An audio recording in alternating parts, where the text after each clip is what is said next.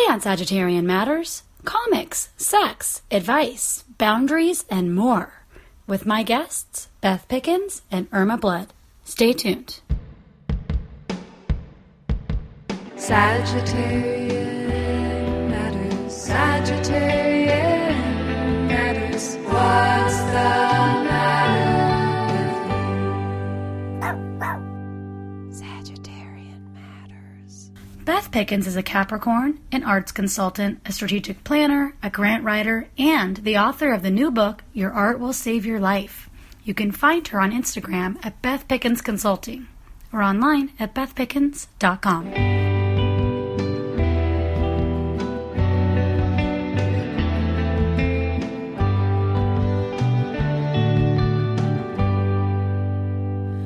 Beth Pickens. We are in the Benson Hotel in Portland, Oregon. We've both just had raw onions from Sizzle Pie. Welcome to the podcast Advice Special.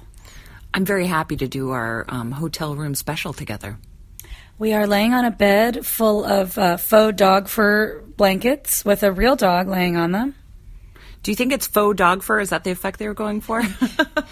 It's kind of, maybe it's like fake bear fur. It's like it feels like fake bear. It's like a washed out brown color, and there's a throw. It's kind of the thing like someone would have over their shoulders in a Game of Thrones-y kind of aesthetic. If you're going to like a Game of Thrones dinner mystery party, would you wear this throw? Yeah. If this was a show where I had to make fashion out of this hotel room, I would gut these pillows and try to shove them on parts of my body and wrap this around myself. Beth, the first question we have is one that was left over from the other night when we were at Floating World Comics. The question was this: Dear Beth and Nicole, how do I not be nervous the first time I have sex?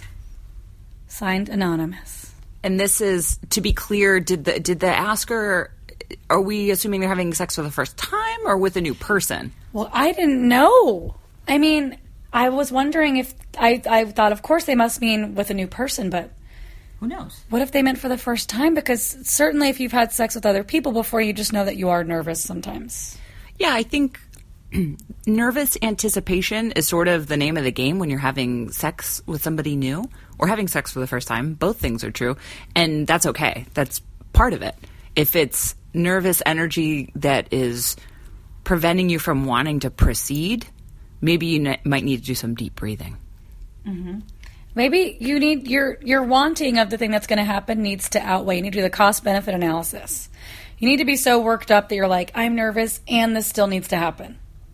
Yeah, being nervous isn't a sign that there's something wrong. I'm nervous every time I go to a restaurant. I don't know why. But you still go? I still go. It's just nervous anticipation. Some people have it with having sex with a new person.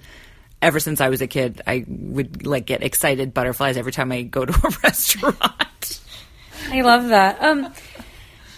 So if you're nervous and you're anticipating something, also know the first time you have sex with anyone is not going to be the best time you have sex with them.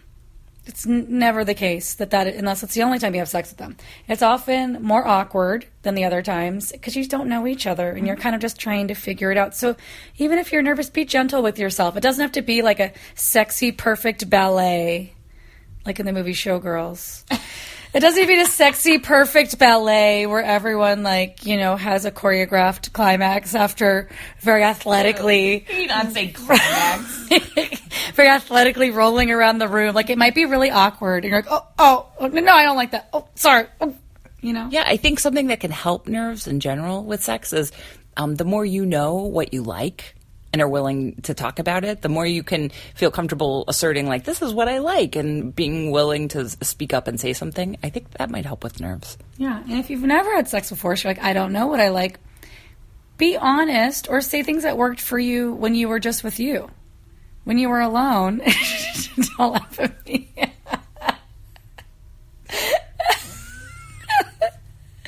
When you were alone, making love to yourself.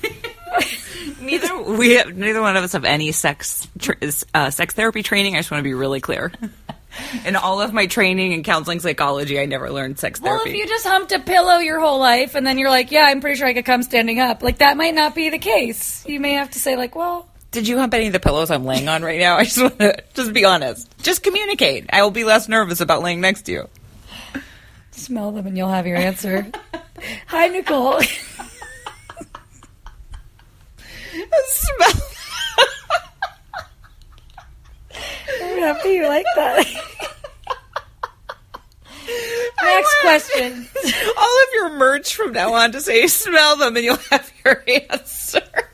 Hi, Nicole. Some friends of mine are splitting up, and some issues of DV/emotional abuse are being talked about in a way that was partially visible when they were together, but it's coming out more explicitly now. I want to support my friend who survived the emotional abuse, and I also feel pressured to stay in touch with their abusive ex because she, the ex, is also struggling. / people don't become less harmful by being isolated, but she's super hard to be around. We've called her the serotonin suck for years. She is a bummer. Mostly she has really unending depression and hasn't sought treatment to manage it at all and is not responsive to clear boundaries.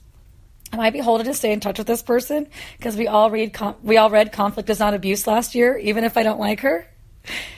From Screenshotted Advice Question in Sacramento. Ooh, good. Dear Screenshotted, no, you're not beholden to stay in touch with anybody you don't like. You're an adult and you get to make choices. This person doesn't have to stay part of your community because they're an ex of a good friend.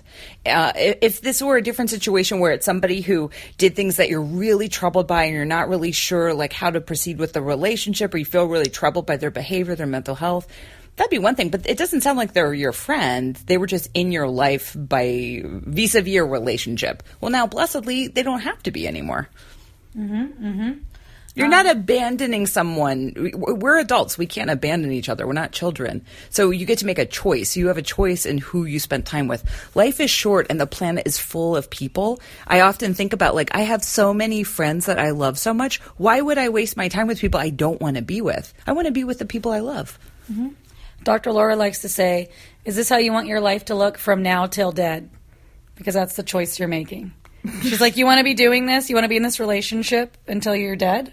Because that's what you're doing. How long is your life? Is it infinite? Mine's not. And then people are like, oh no. I don't think so. And then Beth Pickens' phone rings and it says, you will die. Yep. 5 times a day an app reminds me that I will die.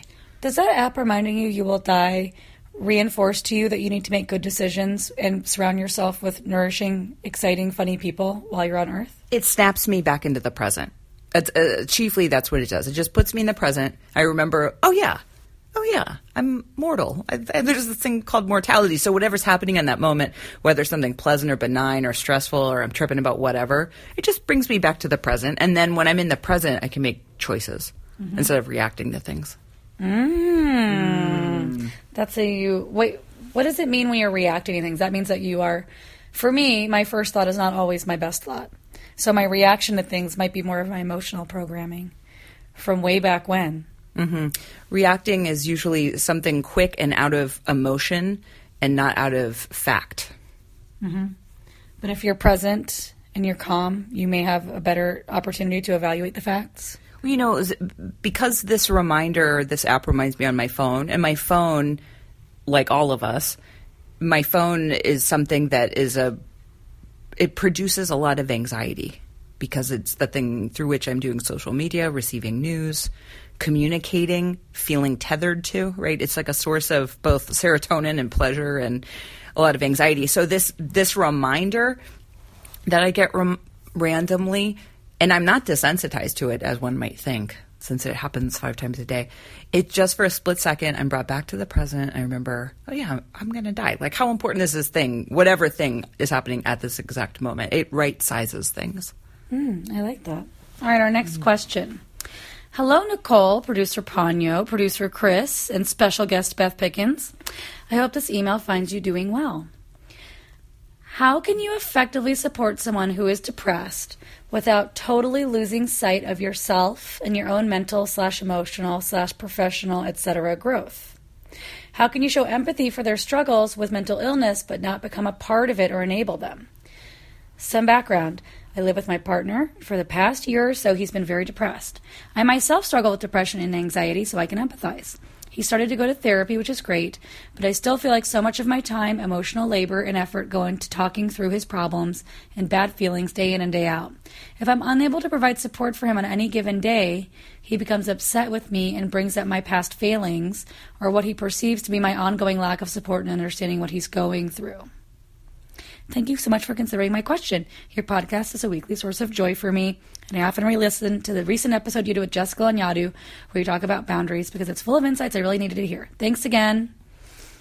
Anonymous advice asker in Alaska. Okay, so how can you support someone who's depressed without losing sight of yourself? One word, detach. What does that mean? It means that you love someone without becoming enmeshed with them. So if the person you love and you live with who's, around you all the time, no matter what's going on with them, good or bad, they're separate and distinct from you. And your hula hoop around you, if you stand in the center of a hula hoop, you only have control over whatever's happening inside of there, meaning you. You can't fix you can't fix another person's depression or anxiety. I wish we could, but we actually have no control over other people's mental health. And you can love them, lovingly detach from them, and take care of yourself. I highly recommend an anonymous program called Al-Anon for people who have trouble detaching from other people's lives. And it sounds like this might be a situation where you might want to explore by trying a few Al-Anon meetings and seeing what you think. It's a program for people who are affected by other people's alcoholism and addiction. And a lot of people who are in relationship to people with mental health issues find a lot of relief there too. What do you think about the part where if she can't provide support for him on a day, he becomes upset and starts kind of picking on her and saying that she doesn't understand or support what he's going through? Well, I mean, You just say, I'm sorry you feel that way? you don't have to engage. When when you stop pleasing people, they stop being pleased.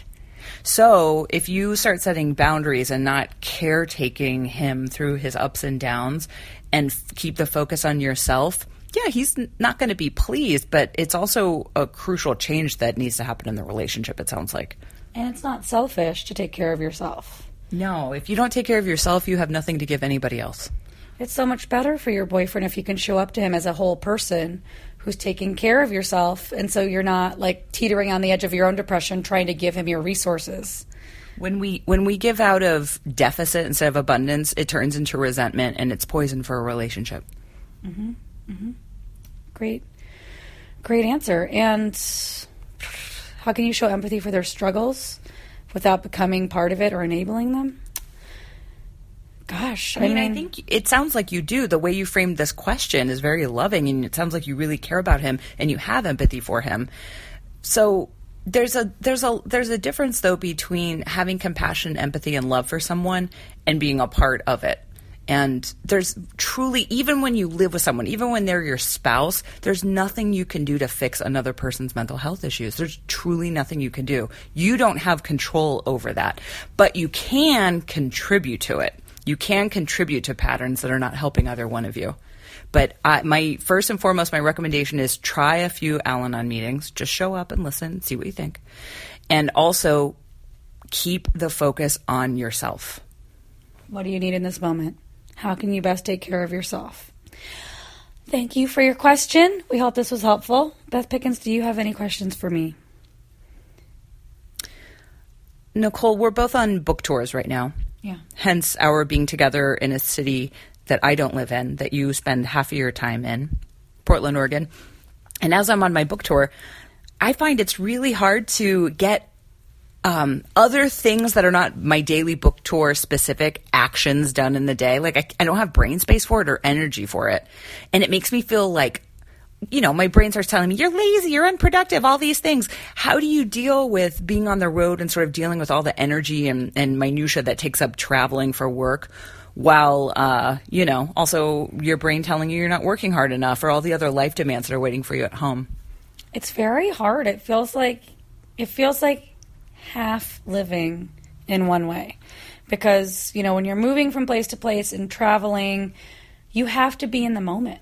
You just have to be like a goldfish or a dog. You're like, this is all I have now. This is here. I like wherever I am right now, this is my new life. And so when people write me from my old life, which is the place where I normally live or other things. I'm not as good at responding to them quickly, but I just have understood that and then forgiven myself for that. I'm like, okay, I'm still functioning. I'm just not functioning in the exact same hypervigilant way that I have set up for myself in the past. And also, it is very nice to have a vacation reply email so that other people already know for sure that you may not get back to them quite as quickly as they would like you to, but that you are receiving their email. And then, yeah. So smart. So smart. Thanks, man. And I just have to accept that I am actually doing a lot of functioning. I'm not being lazy. Like, I'm getting myself from place to place. I'm thinking about where are we going to stay? What are we going to eat? Am I calling the airlines about the dog? Am I setting up my thing? Am I talking about tech? Am I signing books? Am I doing my reading? Am I doing my workshop? I'm preparing. I'm doing 16 million other things that are in the present. And so the things that are coming from outer space, like emails from around the world, have to just kind of get right-sized. They have to get their right priority, which today my priority is being in Portland, Oregon, going to do this workshop, staying in this hotel, seeing my friends. Mm-hmm. And the other thing will happen. I'm not actually going to become Barney from The Simpsons, after being away for a week. Not to be a Seinfeld, but have you ever noticed that I never try to sell you Blue Apron on the podcast? Or that we do not disparage and bemoan trips to the post office in favor of Stamps.com? Well, it is because we have no advertisers. Zero. Producer Chris, producer Ponyo, and myself do this out of the goodness of our hearts, because we like it. If you would like to tip producer Chris Sutton, who dedicates hours to this series every week, please send your tip of $5, $10, who knows how much. That's your business, via PayPal, to hornetleg@gmail.com. That is hornet, like the insect, leg, like one of his appendages, at gmail.com. If you do this, we will read your name on the podcast. Isn't that exciting? We may have advertisers someday, and we'll rant and rave about free sex toys and mattresses and Blue Apron and whatever. But in the meantime, thank you. We appreciate your support, and I look forward to saying your name on the podcast. Producer Ponyo looks forward to it too. That was Ponyo's voice. Don't be scared. Bye. Thank you this week to Shoshana Ruth Wechter, Jamie Beth Rabin, Beth Delaney, Mary Pinson, and Christy Herod. And coming soon, businesses we like will also be mentioned on the podcast. Nicole Georges, do you have any questions for me? Oh, Mary Potter, also known as Beth Pickens. I do. Some of my advice for you that I often have is, how do you tell people you're displeased with something while staying professional? How do you tell somebody bad news while staying professional and not making it seem like you're just crying into the computer and yelling because you had a feeling? This is a business situation? Yeah. Well, I like to keep business really business. Like, this is not personal, it's business, even when there's personal feelings feeding the business decision. And keep everything clean, simple, transparent, and to the point. Because in business relationships, you don't know when or how something could loop back around in the future. So you want to keep them clean. And saying no in a business context is fine because it's not personal. It's just business. Mm-hmm. Mm-hmm. It's just drag. It's not life. It's just drag. Another thing that I like that you say sometimes about interpersonal situations too is it's just information. Can you talk about times when you say that? When you would give that advice or think of that phrasing? Separate from a business question? It could be a business thing, but I've also heard you say it interpersonally. Mm. Like if you're having a fight with someone and they're yelling at you and they're showing their true colors in this way and that way. You're just collecting information, collecting data. Yeah, sometimes we feel like we have to make a decision, right? Mm-hmm. Even if other people want you to make a decision. Yes, you always get to say, thanks for the information. Let me think about that and get back to you. I think that's very, very valuable. Yeah, we often... It's so hard. A lot of us are socialized to feel like we have to answer people right away on their timeline, and we want to please them. But why? Why is their timeline more important than my timeline? And so I think in general, it's better to always say, let me get back to you in 24 hours, or let me get back to you. What's a timeline I can work with? Mm-hmm. But just to say you don't have to answer something in the moment. In the moment decisions, those are not that's not a great way to make a decision. Though some of the best advice you ever gave me was, you don't have to decide to break up with someone during a fight. No, that's a great time not to make any changes. Is when you're anytime you're in a really heightened emotional state, that's not an ideal time to make any kind of a decision, especially a big sweeping one like about a relationship or a job or moving, et cetera, et cetera. Forget it. I'm out. It's done. Yeah. I like to tell people, especially when I'm talking to people in conflict and I'm helping them work through the conflict, that when you get to table something, you don't have to do anything right now, especially when one or both people are feeling really heightened emotionally and flooded. That's a time to say, let's table this. We this isn't over, but we haven't resolved anything, and that's okay. We're just tabling it until we're both calmer. I love that. Ponyo and I do that all the time. It's a really effective relationship strategy, and it keeps our human-dog relationship fresh and, conflict-free. Just so you know. Any other questions? That's it. All right. Those are my questions. Thanks for giving me this bonus advice for the podcast. I mean, I love telling other people what to do.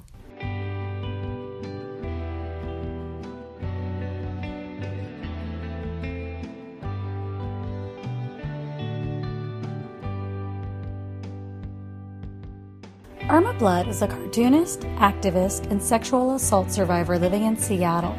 Her website says she cut her teeth on Riot Girl and sharpened her edge in academia.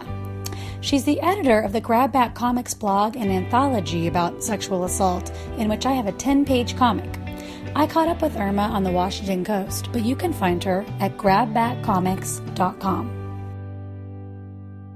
Ponyo is on the lap of Irma Blood. Welcome to Sagittarian Matters. Thank you so much. I just can't believe I'm on Sagittarian Matters. Can you describe where we are right now? We are in a trailer thanks, Ponyo. She's giving me kisses. We're like friends, I think. I think so. Yeah. So we're in a trailer at the Sou'wester in Long Beach, Washington. And it's so delightfully retro in here. There's a porthole, old curtains. Wooden walls. Wooden walls. AstroTurf carpet. Yes. Not so good on the toes, but it looks really lush. It kind of does. I've been wearing slippers on it. I wondered if I would like it for my own home, and then I remembered that it would have dog hair embedded in it. And then it would be like, it would go from treasure to trash in about 5 minutes. It would be a dog hair carpet. Let's soften it up a little. Like if you're going to have dog hair in a carpet, I think the carpet needs to be pretty outstanding to begin with. It can't be like a kind of cheap, grody looking carpet, because then when you have the dog hair, what do you have? Right. Then you just have a dog hair carpet. Yeah. Right. You need to have some fashion there. Yeah. Otherwise, it's not going to work out. It needs to feel like it's worth it for you to have a dog hair catcher on the floor. And the right color. Really. Yeah. Well, I have a black rug in my living room, and let me tell you, that is a sorry story with this blonde dog. You are the publisher of an anthology called Grab Back. I am. Can you tell us about the origin of that and what the heck it is? Well, Grab Back Comics is an anthology that I put together last year. It was published in May.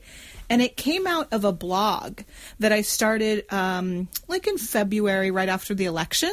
And like everyone, I was miserable and I didn't know what to do after that whole election fiasco. And it just sort of came to me in a dream that I would make a blog with all the comics I could find about sexual assault and advocacy and harassment and, educational cartoons that would, show people what they can do if they need resources and first-person stories and whatever I could find. And so I started doing that. And I made an announcement about that on International Women's Day last year, March 8th. And then some friends in the comics community said, "Are you going to do a print issue?" Because it turns out comics artists don't care if their stuff is online. They care if it's on paper. And so that's what I did. Mm-hmm. Mm-hmm. And what was your hope coming out? Like, what did you want people to get out of reading it or reading stories about this during this time? Yeah. So during that time, I felt really hungry for stories of survival, of learning to live your life after a trauma. And I wanted to really surround myself with those stories. As a sexual assault survivor myself, I don't mean to giggle, but Ponyo's been pretty cute. As a sexual assault survivor myself, I when I was younger and I was really figuring out how to live with that sort of trauma and how to navigate relationships, how to feel safe in the world, those sort of stories were just essential to me. And with everything that happened with the election and all of the talk that was around sexual violence during and after that election, I just was really like revved up again, triggered, but also energized and sort of like overwhelmed and depressed, but also like really feeling a responsibility to do something for folks who hadn't had an opportunity to heal from similar traumas. So what I was hoping was that this would be a resource where trauma survivors could go and find stories that they could relate to. Mm-hmm. And so it came out. Mm-hmm. To much applause. There were reviews in Seattle Weekly. Seattle Weekly, Seattle Review of Books. Mm-hmm. And Fantagraphics said it was their bestseller 1 month. Yeah. And so is it out of print now? What are your plans for the future? Oh, that's an excellent question. It is not out of print. I still have more than 100 copies. Mm-hmm. So those are available for distribution. And once it sells out, we'll see. It could be reprinted. I'm working now on a second issue. And so, kind of depending on what kind of traction that second issue gets, maybe I'll reprint the first. Mm. And then what is the theme of the second issue? Or what's the point of the second issue? Well, I have a neighbor who I was talking to about this book, and I showed it to her, and she said, "Is this for teenagers?" And I said, "No." I think the themes are just too advanced, or the language is too strong for young teenagers at least. And she said, of my foster kids, most of them have been in the foster system because of sexual violence. And I thought, oh, that's something that I have some thoughts on. I think that that's what the next anthology should be about, is stories for teenagers and information for teenagers, resources and ideas about how to handle trauma for young people. Mm-hmm. Yeah. Great. Can people submit? Totally. Yes. You can reach me through my blog, which is grabbackcomics.com, or grabbackcomics@gmail.com is my email. And I'm accepting submissions through the summer. So any stories that you might have, one of the things I'm interested in is like stories about where your safe place was as a teen, or a person who you trusted, and what it was like to tell them something difficult. Stories when you thought you were in a difficult situation, but you took action and it turned out okay. Mm-hmm. Or when you were able to support a friend or found support from a friend. Stories where young people are really navigating difficult circumstances. And that doesn't have to have a happy ending. But if you have a story that's like, wow, I wish I'd known this when I was younger, that's the sort of thing that I'd like to include. Excellent. Well, thanks for being on the podcast, and thanks for doing what you do. Well, thank you so much. It was a pleasure to be here. Producer Ponyo thanks you too, and she apologizes for distracting you. Oh, Ponyo, it's okay. I'm just glad that we're friends.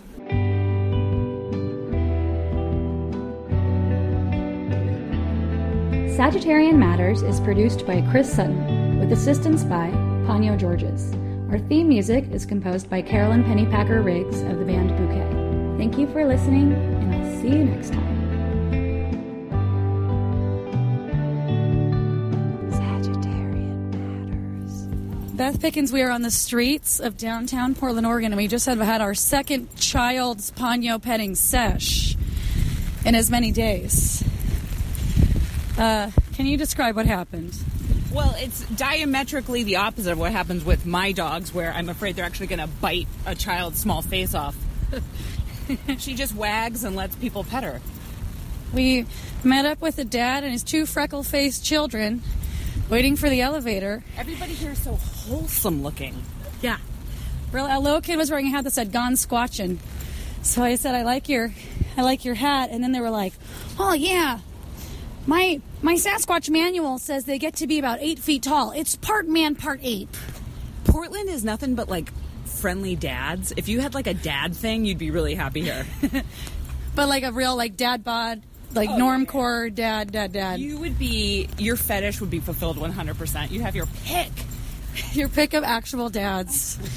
But anyway, I was just swarmed in an elevator by dad and friendly kids talking about Squatch, petting the dog. Talking Squatch. Squatch talk.